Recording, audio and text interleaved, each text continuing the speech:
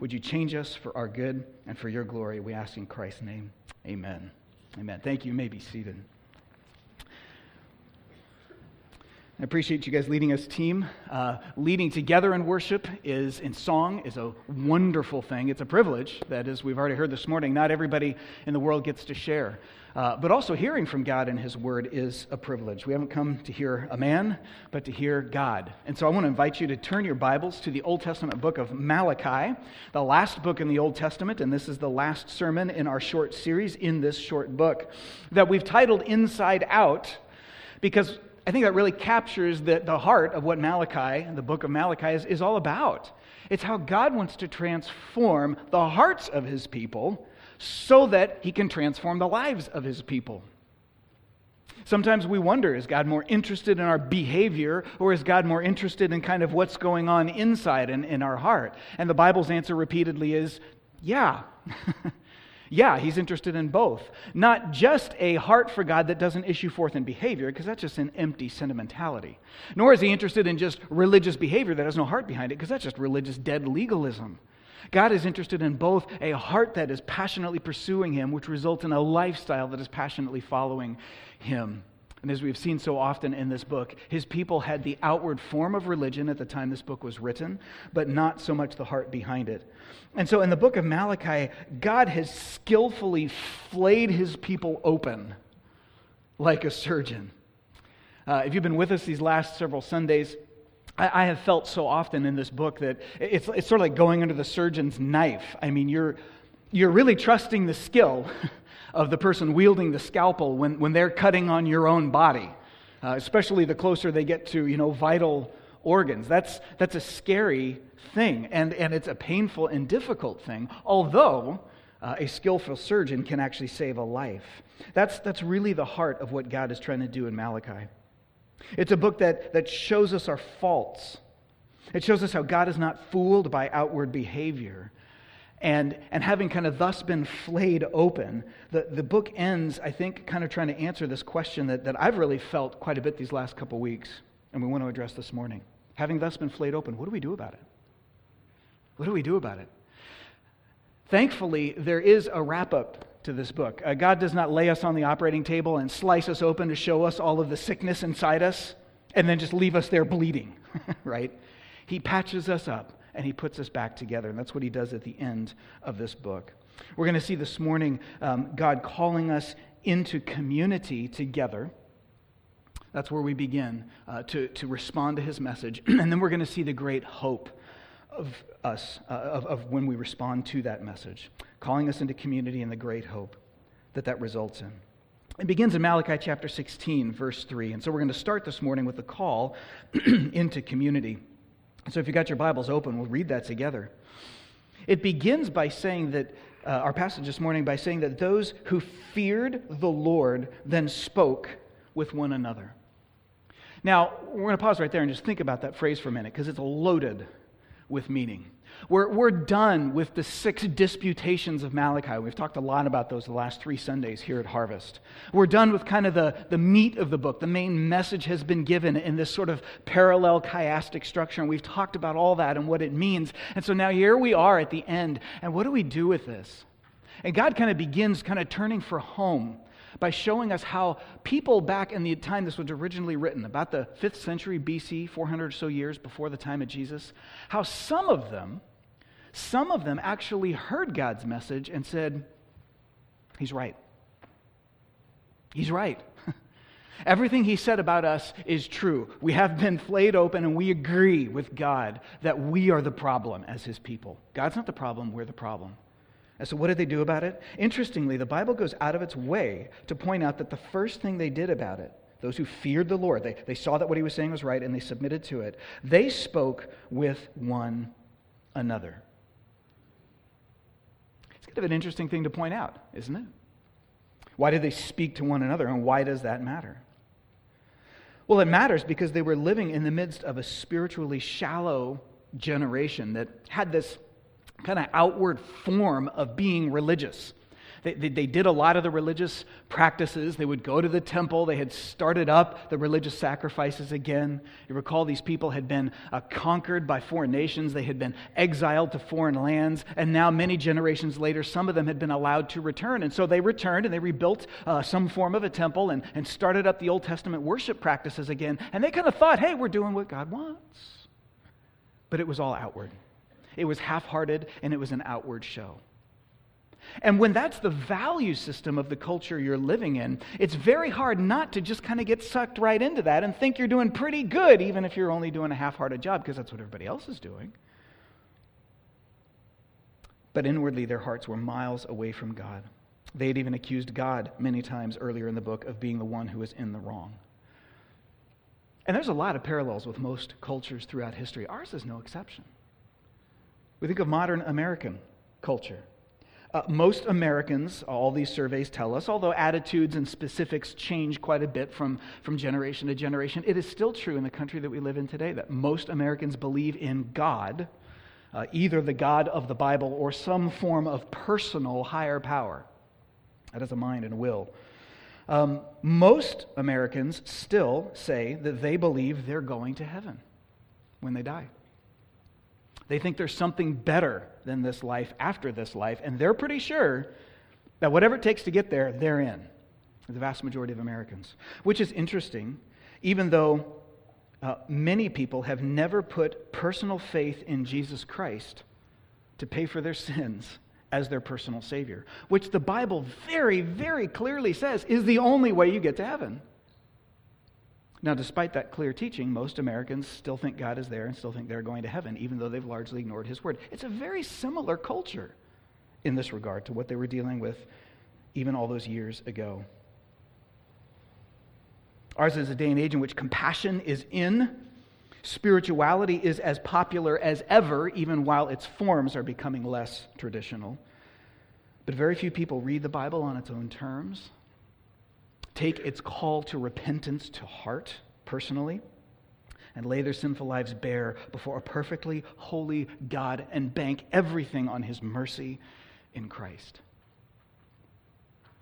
That's what the Bible calls us to do. But that's the culture we live in. That's the culture they lived in. As long as you're doing the outward forms, you're good. So what did these people do? These people who recognized that God was right and just doing the outward religious stuff isn't enough, what did they do? They banded together. They found each other. Those who agreed with God got together and they compared notes. They talked with each other about this stuff. And this accomplished at least two things. First of all, it clarified their vision, and secondly, it strengthened their resolve. Here's what I mean by that. It clarified their vision, because when you're in relationship with other like-minded people, if you're following God with all your heart, you really want to be in Him, in relationship with Him and close to Him, and you find other people who have the same passion and desire, and you start talking with each other about that, one of the things that happens is those conversations clarify our vision. It's so easy to delude ourselves sometimes into thinking we're doing exactly what God wants us to do, until I'm meeting with other Christians and I go, oh, I'm noticing they never do that. They do this over here. And maybe you've had an experience, I've had this experience many times, where I'm like, why didn't I think of that? Like, as soon as I see somebody else pursuing God that way, I realize that's how I should have been doing it all along. But you see, if I keep myself walled off from other people, I never get those kind of checks on my thinking. I never get the examples and the encouragements, and where needed, even the challenges of my brothers and sisters in Christ. As these people talked with other like-minded people about their understanding of themselves and of God, their understanding of these things and the world around them sharpened. Together they saw even more clearly how Malachi was right and the different ways in which he was right. They said, we have got to repent because God is right. So it clarifies our vision. Community does. Being in relationship with other Christians does. But it also strengthens our resolve. It strengthens our resolve. When it says they got together and spoke with one another, this isn't referring to a one-off conversation. This is a group of people that kind of made a pact together of sorts. I'm not sure how formal it was or what form it took. But there's clearly this idea that they found each other and said, let's do life together. We need one another. We need to repent and follow God together. because they were swimming against the current of their outwardly religious culture. And swimming upstream is always exhausting. It's exhausting. Swimming upstream in our modern culture is exhausting. And no matter how much you believe as a Christian that the things of the Bible are right and you want to follow them, and no matter how much I believe as a Christian that some of the values in my culture are not God's values, no matter how clear that is in my mind, I will have a limited ability to live out God's values and swim against the stream when I'm off on my own. But together, we go farther. Sort of like the geese that we see flying over our city some seasons of the year in their V formations. And the ones, I'm told, I'm no goose expert, but the one up front is the one doing all the really hard work because he's, breaking through all of the wind resistance. And then the ones behind him kind of get in the slipstream a little bit, and it's a little easier on them. And as I understand it, the geese will actually rotate that front spot to kind of share the load of who's going to kind of fly in the front and take the brunt of the work at that point. And all the other geese are just kind of honking them on with their encouragement. Oh, Christians, we need to fly in V formation. We need to honk at one another. That's being in community, taking turns in the front where it's hardest. We need to do the same. If I could just say specifically, as we kind of wrapping up this book, to the members of our church, if you've not only committed your life to Christ, but you've locked arms with us through membership and said, this is my home church, then as one of your elders, let me say, not on my authority, but on the authority of Scripture, you need to be in community with other Christians here in this church. You need to be. It's more than just helpful. It's essential to us living fully for Christ over the long haul. There are no lone rangers amongst successful Christians. If I'm not in community, then no one is checking and sharpening my thinking, and no one is there when I'm in crisis. Besides all that, I'm not checking and sharpening anybody else's thinking, and I'm not there for them when they're in crisis. I've seen over and over again as a pastor how disengagement from community, pulling away from relationships in the church among Christian people, is a precursor to serious sin. Not always, but man, so often that it's almost a proverbial truth. Often it's a breakdown of a marriage or some other kind of serious sin where a Christian has decided that I'm going this way. And so they know that their church leaders and their friends at church are going to start speaking truth into their life and saying, hey, that's not what it means to follow Christ. And so just reflexively, whether they've thought about it consciously or not, they start distancing themselves. You start seeing them attend a little less often. They stop showing up to the same groups they were showing up to. And eventually, they'll even quit returning phone calls and start isolating themselves and distancing themselves from Christian friends, because we know sin has to be isolated in order to thrive. I have to keep convincing myself that this is right even though I know it's wrong, but I want to pursue it, and so I have to isolate myself from community. When a Christian community is functioning well, it almost functions as an antiseptic to sin. If the germs are going to continue to spread and grow, you have to wall yourself off from the antiseptic. And I've even had members of our church pursuing sinful courses of action, where as an elder I've sought graciously to get in touch with them, and they simply refuse to return phone calls. It's heartbreaking. I'm like, I'm not going to yell at you. I'm not going to beat you over the head with my Bible. I want to connect with you. I want to find out what's going on. I want to see where you're at. We want to help. But no, don't want it. Not interested. I used to want to listen to you. Not anymore. What changed? My sin. Don't think you're immune to this. None of us are. When those who fear the Lord find one another, there is great hope for encouragement, for clear thinking, and for long-term success together. So just before we move on, let me say very practically, if you're sitting here this morning and you're hearing all this and you're thinking okay, that's good, that's fine, that sounds right, whatever, I got it, I agree, but I feel disconnected. Maybe I'm not even sure this is my home church, or maybe I kind of feel like it is, but I'm not as connected as I probably should be. Then let me encourage you to get connected. So many ways to do that here. That's what our small groups ministry, our community life groups are all about. If you're interested in finding one, you can fill out one of those connection cards Jerry referred to earlier, or come up afterwards and talk to Pastor Drath, who's leading our singing this morning. We've got people who will respond to that and get in touch with you and see if we can find a group that will fit you. You might have to make some sacrifices and change your schedule, but friends, it's worth it if you're pursuing Christ. And those actually aren't our only groups. There are several other groups that we have throughout the week, a couple of men's prayer groups that meet in early mornings. We've got some women's Bible study groups. We have a set of classes on Wednesday evenings right now. There are so many ways right now to get connected. And if you're not sure where to begin, reach out to us. Give us a call at the office. Come talk to me or one of our pastors and elders. We will start finding a way to introduce you to people and get you connected. It's desperately needed by all of us. But let me also say this, last point before we move on here. Many of us are already connected. I'm looking around this room and I see dozens of faces that have names attached to them that I've known for years, and you've been faithful in this church for years, and you're in a community life group or you're leading community life groups, and you have friends and you're investing in one another, and you're saying, I'm doing it. I agree with what the Bible is saying there about the importance of community, and I'm doing it. So I'm going to pray for all those people who don't have it. Well, let me challenge us just a little bit there. Especially, again, to our members, let me say, if you're already connected here, the responsibility of making sure that Harvest is a welcoming place where people can find this kind of Christian community when they're looking for it, that responsibility lies not with the elder board and not solely on the shoulders of the ministry staff, but on our entire congregation. That's us. That's on us. That's our job.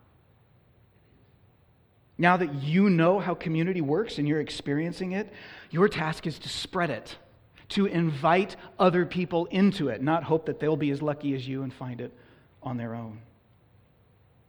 Let me offer a challenge you might consider taking up. If you're pretty well established here relationally already at our church, in the next week, maybe before you leave the property this morning, introduce yourself to someone here that you're unfamiliar with. And don't worry about that awkward, like, oh, you've been going to church here for 8 years, and so have I, and I've never met you, and now I feel weird. Who cares? That stuff doesn't matter. What matters, though, is saying, like, I'm not sure I know who you are, and I'm not sure you're connected, and I care about that, so, hi. Here's my name. What's your name? Ask them how long they've been at Harvest. Ask them if they are connected. If you're in a community life group and they're not in one, consider inviting them to yours. Or maybe just go out to coffee sometime.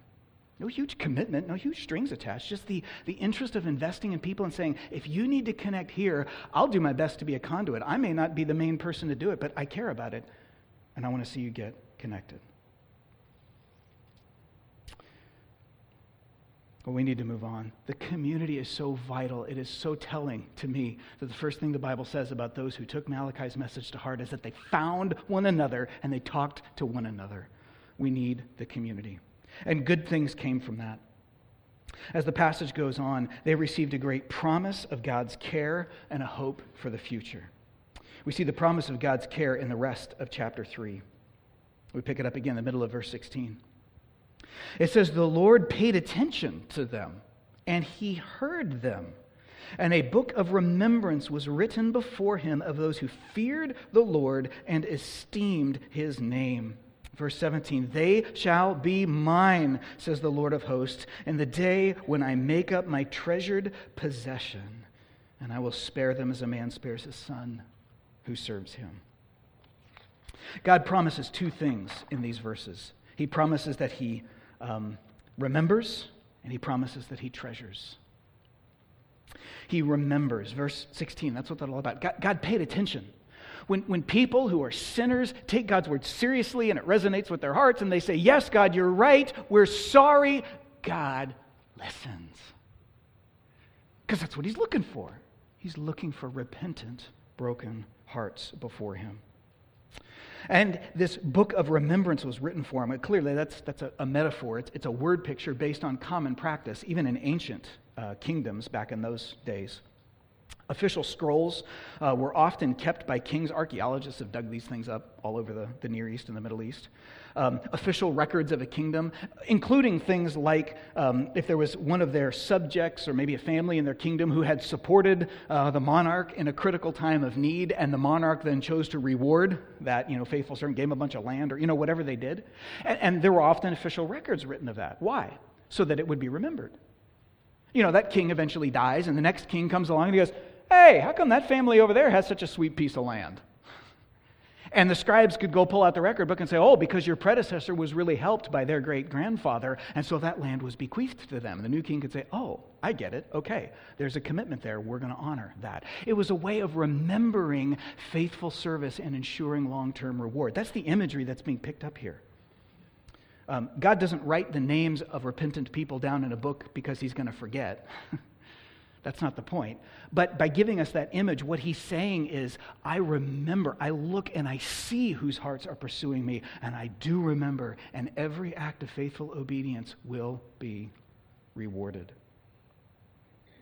2 Chronicles 16:9 says that God's eyes are roaming all over the earth, seeking those who are faithful to him so he can support them. That's the idea here. Every act of faithful Christian service matters.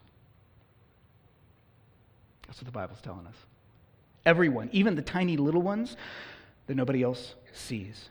It is seen by God. It's recorded in his book, as it were, to be recounted in the last day. Just take a couple of things that we've talked about already in the book of Malachi as examples. Every day you are tempted to bail on a hurting marriage, and you choose not to because you want to honor the vision of marriage that God has laid out in this book. Every time you make that decision, God sees it. And he remembers it. And you have to fight the same battle the very next day. But every ounce of faithful love and service to him, you can guarantee God remembers. He knows. That's what he's saying. Every time I give financially to support my church out of my love for God, even when things are tight, every nickel, every penny, God sees and knows and remembers. Maybe nobody else does. When you're giving here at Harvest Community Church, the pastors and the elders, because of the way we've set up our system, we don't see who gives what and how much, and we've done that for a lot of good reasons. And what that means is, if you give extra at a time of real need for you out of love for God, there's probably nobody here that's going to pat you on the back and say, "Well done." So did it matter? It was such a little amount of money, it probably didn't make a difference, and nobody knows anyway. God knows. That's what this is telling us. God knows. That hurt to give that, yes, and God says, I see it, and I remember. It matters to me when love for God is your motivation. The Bible tells us that God numbers every hair on our heads, that he keeps every tear that we shed tied up in his bottle. And here, that he writes the name of every faithful follower in his book. These are all metaphors. They're word pictures, but they're images of something that is true, and that is God's intimate knowledge, love, and care for those who follow him no matter what. Sometimes faithful service to God seems a total waste and like nobody knows, but God says, I know. And I'm the only one who matters.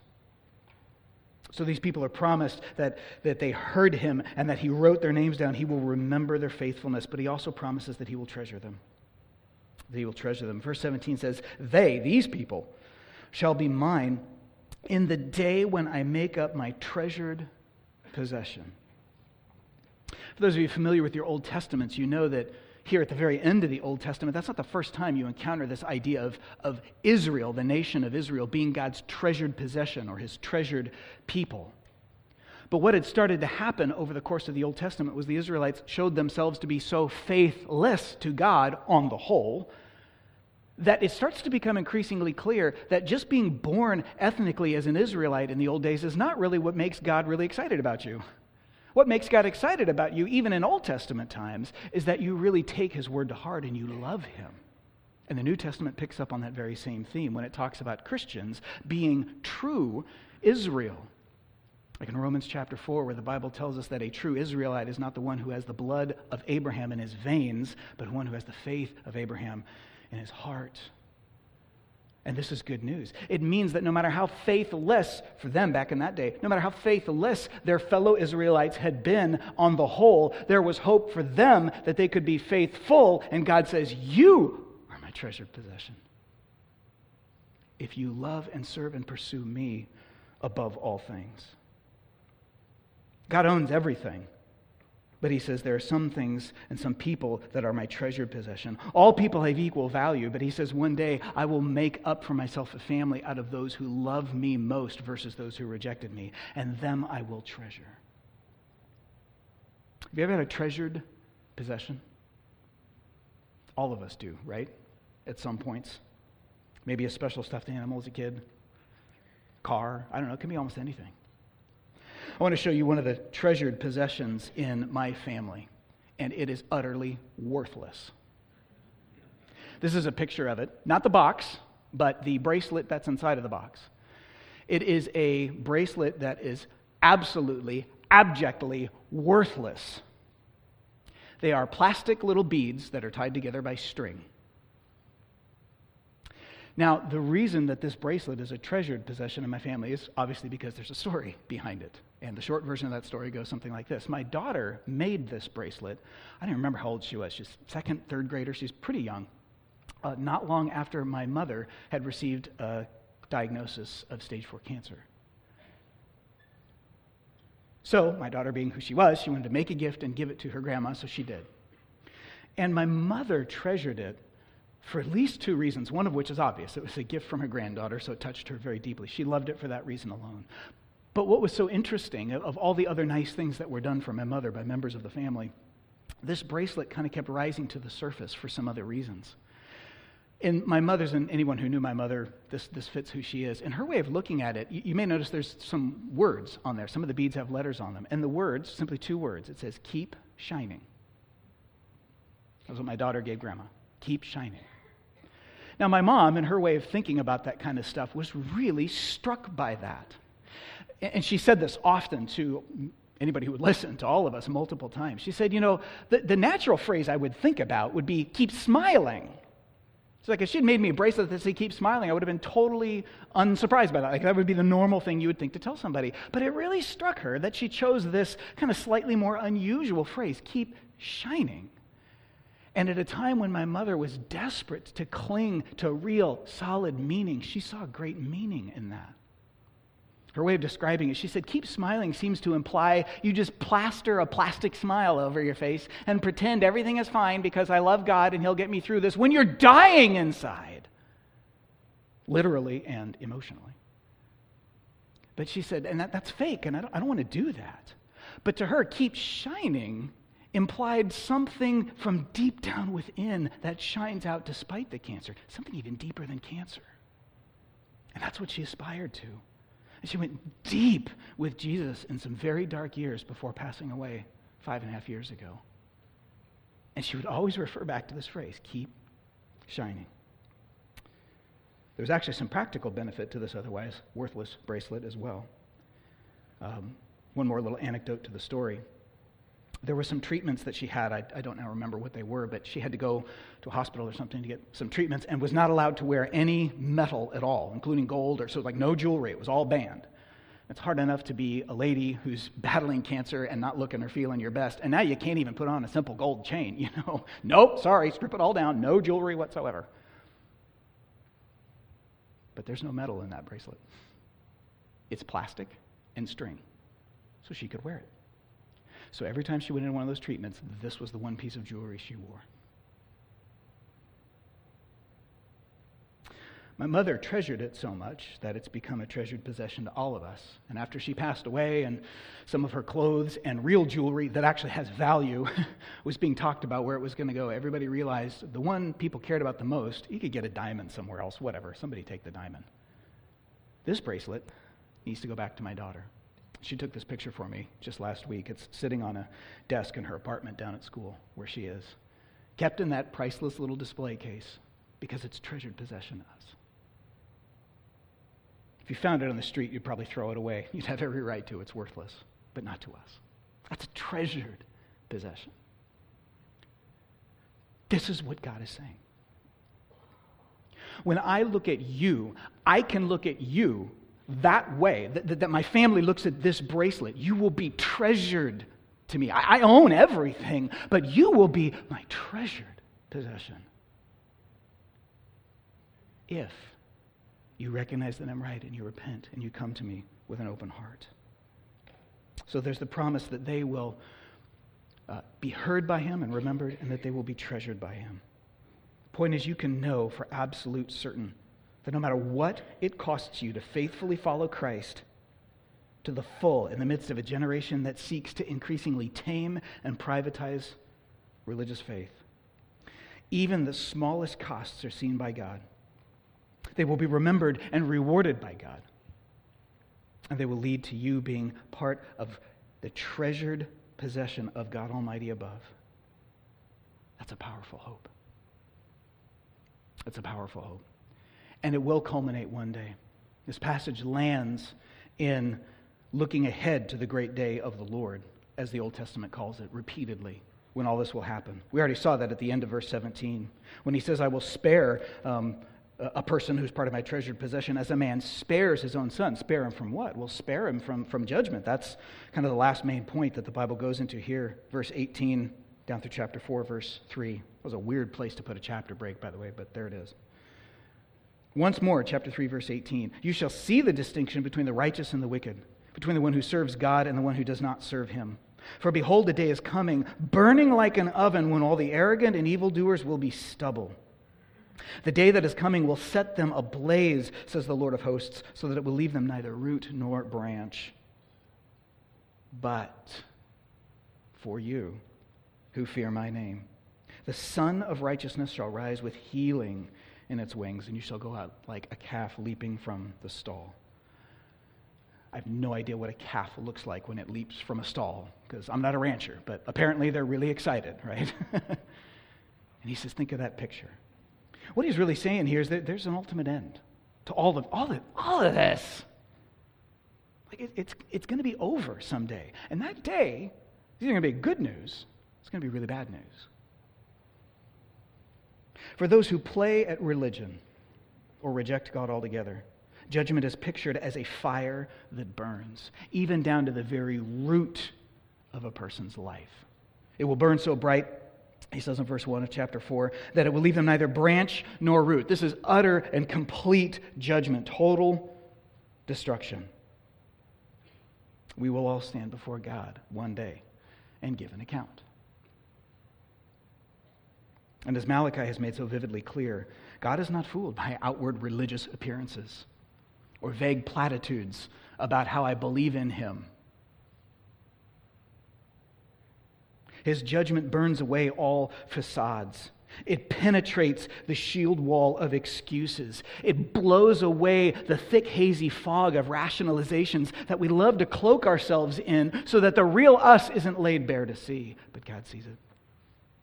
And he blows it away so that there's nothing left but sharp focus and clear, vivid, real-life relief of my heart and whether or not it loved God or lived for myself. Think back on the issues that have come up during this series. Our time and our investments in pursuing God. Do we let our work or our sports or our hobbies supplant God and church in our lives? If all the haze is blown away, what is the reality? When I look at my schedule, what does it say about what I'm pursuing in life? Or maybe our money. Do we spend on ourselves or give God the leftovers? Or our marriages, do we see them as for us rather than for him? Or the other topic that came up at the end of chapter 3 last week, the way that we treat foreigners and those that are other than us when they're in our place and we have a position of power over them. Do we abuse that or do we care for them? The point is, don't let your current pain or the siren song of the world make your heart stubborn and resistant to God's clear and repeated calls in the Bible to repentance. Because one day, we will give an account. That's a frightening and sobering thought, isn't it? But it's there. It's in the Scriptures. We have to be honest with it. This is God's clear message.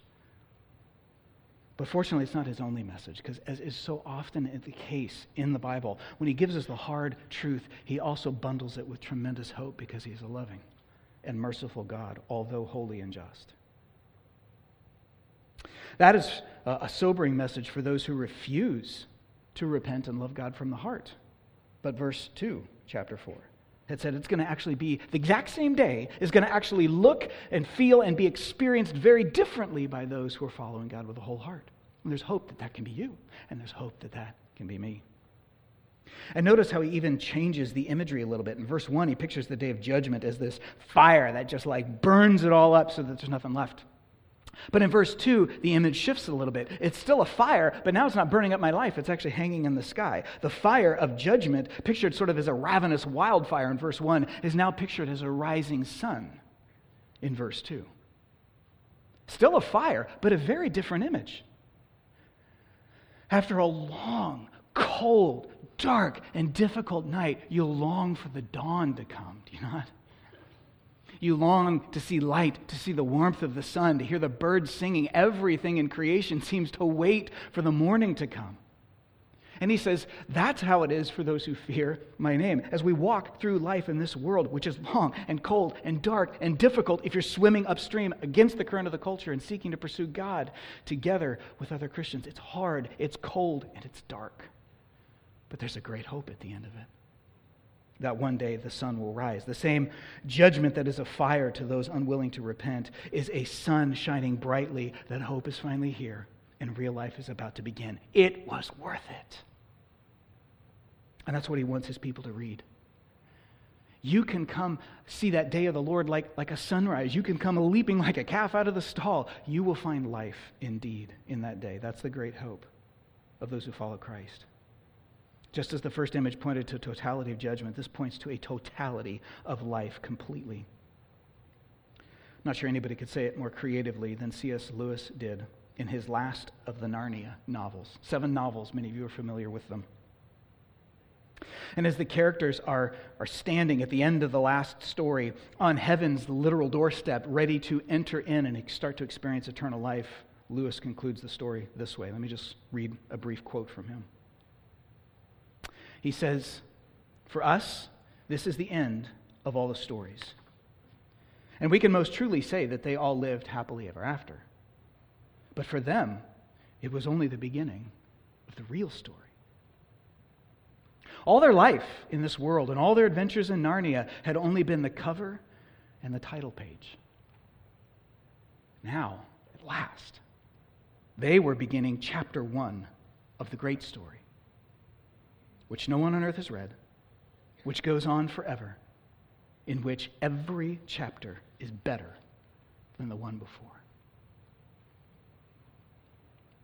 I get choked up every time I read that. Because that's the hope that the Scripture is putting before us. Yes, God in this book has sort of flayed us open as a surgeon on the table, but He's done it to bring healing. And He's seeking to bind us up with the hope. It's been a hard-hitting series. Malachi is a book with a creative structure, a nail-us right between the eyes message, but also a perspective-shifting eternal hope. And I want to wrap it up by letting the Bible continue to shape our thinking. So we're going to end the way Malachi ends, with 2 kind of summary exhortations. The last 2 verses of this book kind of capture the whole essence of the message. Chapter 4, verse 4, he says, "Remember the law of my servant Moses, and the statutes and the rules that I commanded him at Horeb," that's Mount Sinai, "for all Israel." And then in verse 5, he says, "Behold, I will send you Elijah the prophet before the great and awesome day of the Lord comes. And he will turn the hearts of fathers to their children, and the hearts of children to their fathers, lest I come and strike the land with a decree of utter destruction." He finishes with 2 statements. Follow God's commands fully and rely on God's Savior completely. Just a couple brief comments about each of those as we wrap up this series. First, follow God's commands fully, verse 4. For them at that stage in history, that meant go back to the law of Moses that you find in Leviticus and Deuteronomy and the end of the book of Exodus and do all of that stuff, not just a half-hearted way you've been doing it. Like, go follow my law. Do what I've said. And it's interesting how the New Testament picks up that same exhortation. Christ has fulfilled that law for us. We no longer need to follow every details of that law the way it was laid out. That's why, thank God, we don't bring animals here on Sunday morning and cut their throats and have a wonderful sacrifice service.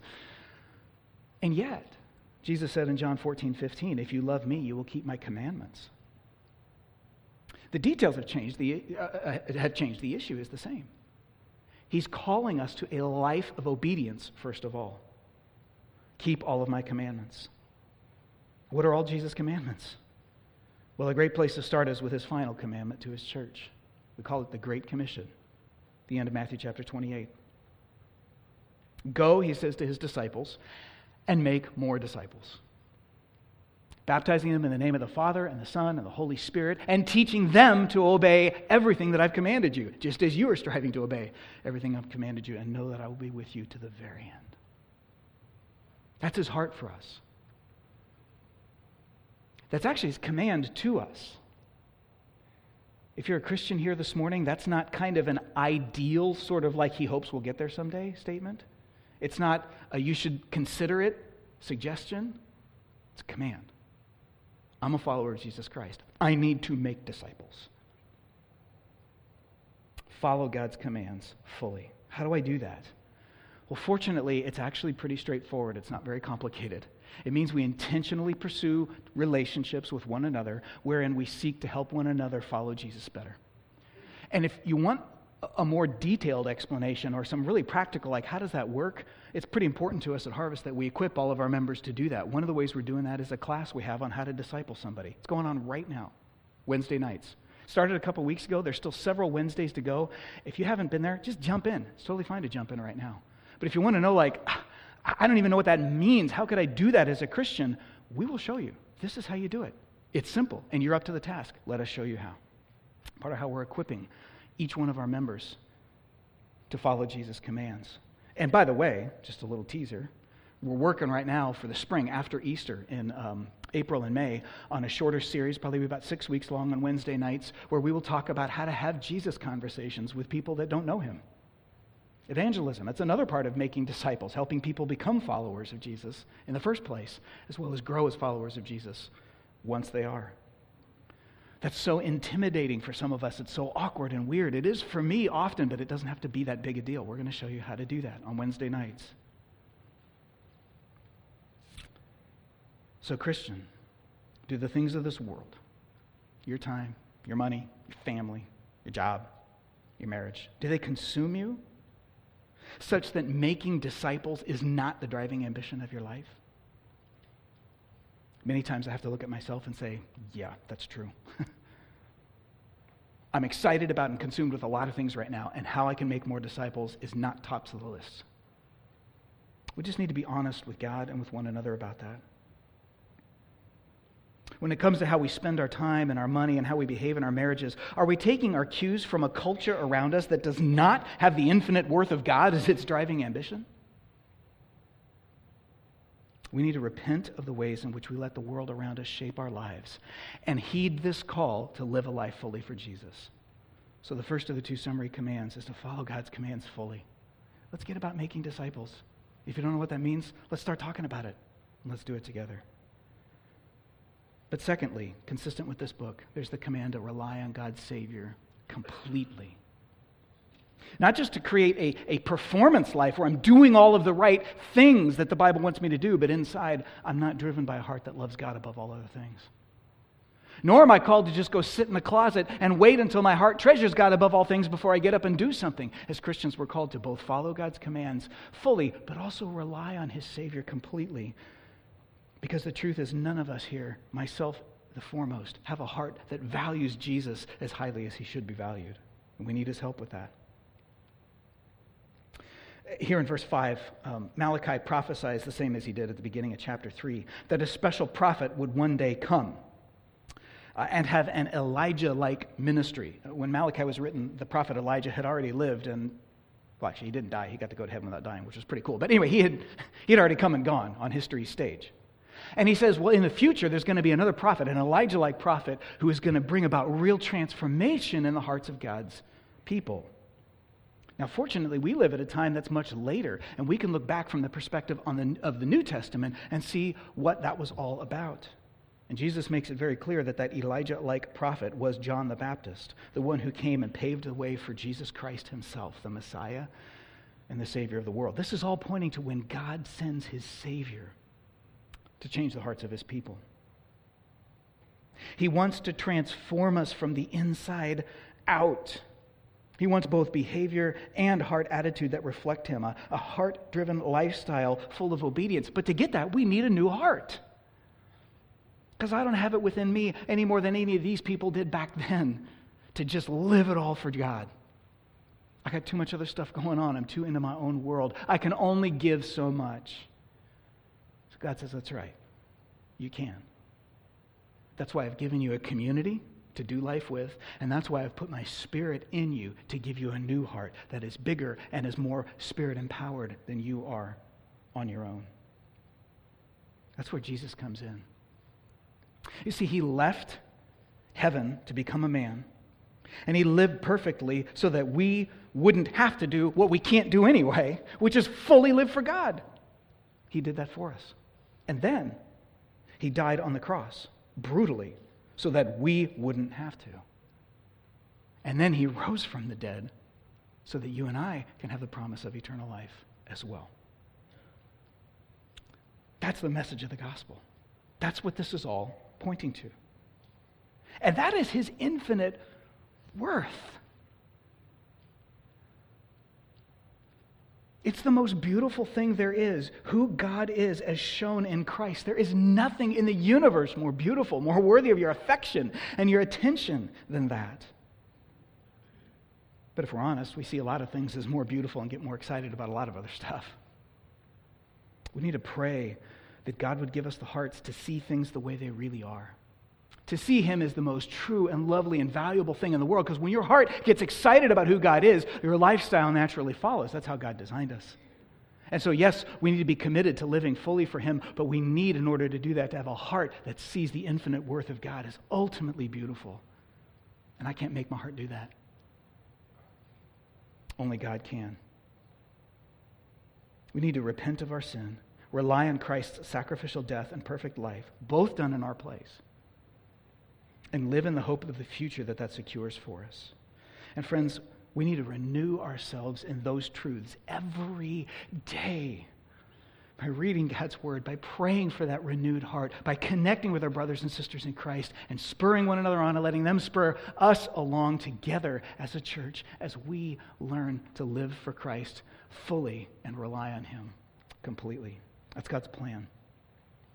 And it's in this way we will develop hearts that see God's infinite worth as ultimately beautiful. And that will issue forth in a lifestyle following his commands.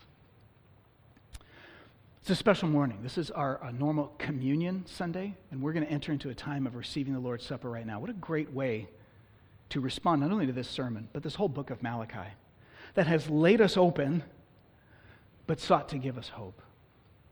Where do you see yourself in the pages of this book? I want to encourage us to think about that for the next few moments together as we respond as a church in the act of communion. If you're not super familiar with what communion is, this is a symbolic action that Jesus commanded his followers to take the night before he died. He set the stage, he gathered his men around him, broke bread and passed it around and says, "This is my body broken for you, eat it in memory of me." And then he passed around a cup of wine and he took it and he said, "This is like my blood that's about to be shed for you. Drink this in remembrance of me." And he says, when I'm gone, I want you to do this regularly so that you will remember my life and my death on your behalf. And so when we come forward, as we will in just a few moments, and take this piece of bread and dip it in the cup and eat it, what we are doing by doing what we're saying by doing that is that Jesus Christ's life and death and resurrection is what gives me hope. We're saying, I'm a Christian, and I've banked everything on Christ as my Savior. And so here's how we do this. In a few minutes, just a couple of minutes, the worship team is going to come up, and they'll be here. And we're going to give ourselves just a time of kind of quiet reflection, maybe about a minute. Just be some soft music playing in the background. And it'll be just a time to think and to process. I encourage you to just pray silently where you're at and ask yourself, where do you see yourself in the pages of the book of Malachi? let's do business with God, just silently. And just if he's bringing up a conviction of sin, just pray silently where you're at. God can hear you without even the verbal words. And confess that to him. And ask for a heart that sees him as more valuable and will live more fully from him, for him. And then Pastor Draith will give us the cue, and we'll start singing congregationally. And during that time, we're going to invite you to come to one of the communion tables. There's a double table here and 2 over on the sides. There's also 2 in the back. So you can just find the table that's closest to you. They're all the same. Doesn't matter which one you go to. And if you are a Christian, we invite you to the table of Jesus Christ. If you're not a Christian, you can stay in your seat. That's totally fine. That's not weird. That totally works here. Because when you're participating in communion, you're announcing that your life is banked on Jesus Christ as your Lord and Savior. And as you come to the communion table, recognize that as you take the piece of bread and dip it in the cup and eat it, Jesus Christ has died for my heart that does not love him as well as it should, and has died for my lifestyle that does not line up with his as well as it should. And he's died to change both, to make us a holy people. And we receive as his people gladly his sacrifice to his glory. And then we'll finish our service. That's an act of worship. As we take communion together, we'll finish our service by singing together. So I'm going to invite the worship team up right now, and I'm going to pray for us. And we're going to enter our time of reflection and communion and song. God, thank you so much for the surgeon's table. Lord, it hurts sometimes. This has been a challenging series of sermons to preach and to study, a challenging book to read and to hear, because you do flay us open, and that is a frightening and revealing experience. But it's also good. It's good because, like a surgeon, you do not cut us open for our destruction. You cut us open to call us to repentance, to cure us from the disease of sin that plagues us. And you give us the hope of your eternal love, that you would die for us, and the promise that we can be part of your treasured possession if we will come repentant and broken before you and receive your grace. I pray that we would do that right now, and that the grace that you show us in the cross would so transform our affections as members of this church, God, that it would issue forth in lives that are totally countercultural in all the right ways. Lifestyles that delight to live for you in every area of life. God, where we have failed, I pray that you would convince us deeply that our failure is to be brought to you, and you have mercy. And you can also heal us from it and advance us beyond it, that our worst sins and our deepest failures are not our destiny or our future or our identity, but that your cleansing grace and being part of your treasured people is what is before us at your cost. So God, I pray that you turn the hearts of your people more deeply towards you now. Let's take a few moments and just reflect silently. What do you need to do business with God? Just silently in your seat there, confess your sins to him and prepare to come and celebrate his life and his death, lived and died in our place.